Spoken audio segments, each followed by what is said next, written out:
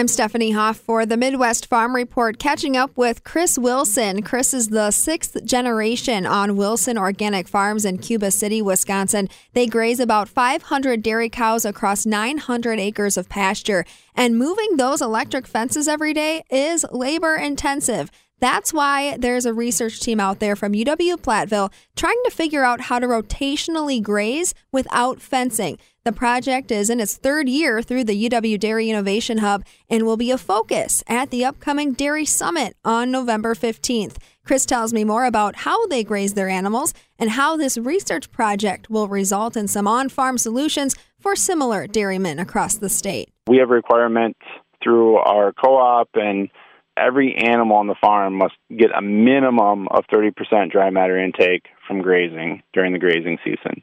We pasture all of our heifers and dry cows into pastures that we rotate through paddocks across about 600 acres.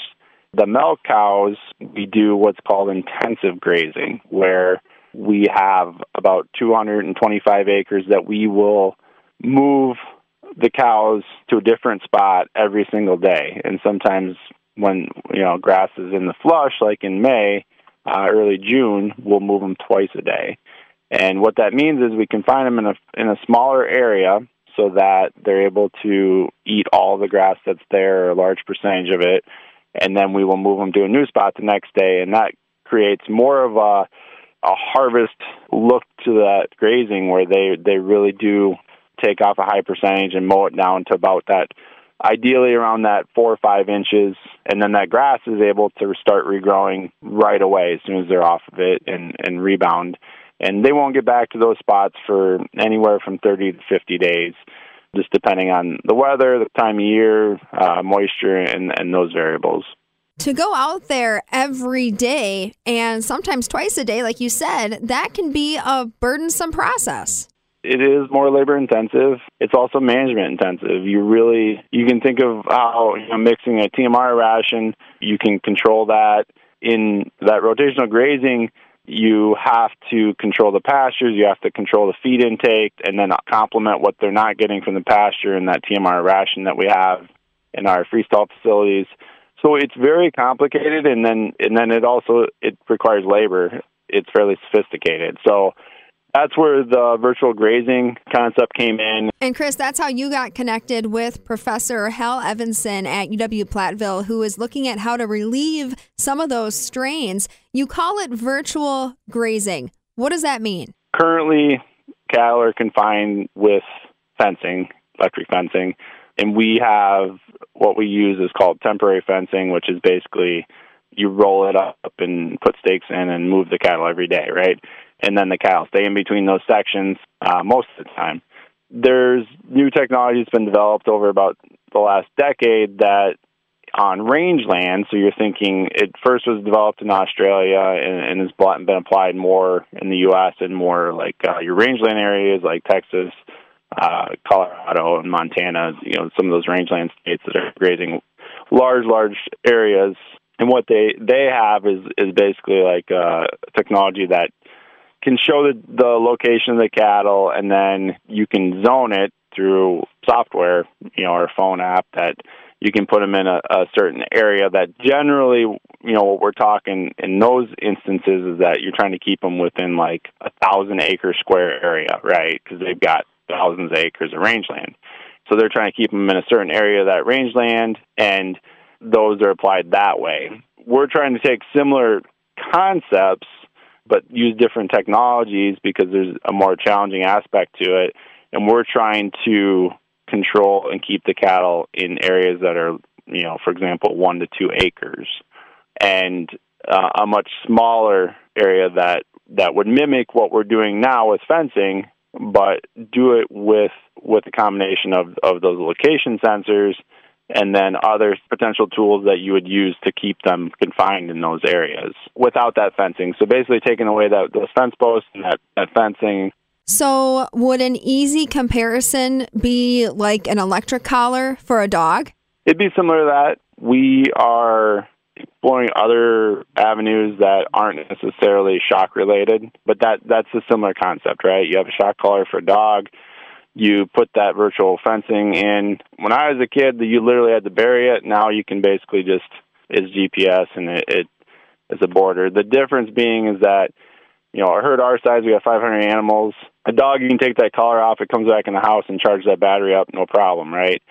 Cows, it's a lot harder to take those tags off, charge them, so there's a battery component to it. One of your primary limitations is what you can store for electricity, and then your consumption of that electricity is the other variable. So looking at sensors and tools that have very low battery usage is kind of what we've been doing a lot of research around, and what the students and UW-Platteville has been just phenomenal at pushing the boundaries and trying, some brand new technologies that aren't even necessarily being used in commercial production right now. So that's been a lot of fun. And speaking of limitations, like with what you said about electric storage for batteries, what about internet availability for devices that rely on broadband connection? The goal is to keep it fairly localized. So, the network and the system would be literally in the pasture with the cattle, self-operating that way. There would be a component for communication reasons to be able to communicate with that network that would connect into it. So if you wanted to set your boundaries and those things, then conceptually, you would need internet or the ability to reach an outside network that would connect to a phone or computer to set those boundaries. And then also the other aspect to it too, and this is where, the dairy world can kind of relate with newer technologies, that there would be location-based sensors and other sensors that are, collecting whether a cow's moving, whether she's got her head tilted down and is chewing on grass, things like that would be collected in that data conceptually too. Chris, what's it like hosting a research project on the farm? Has your life changed at all? Do you have to do things a little differently?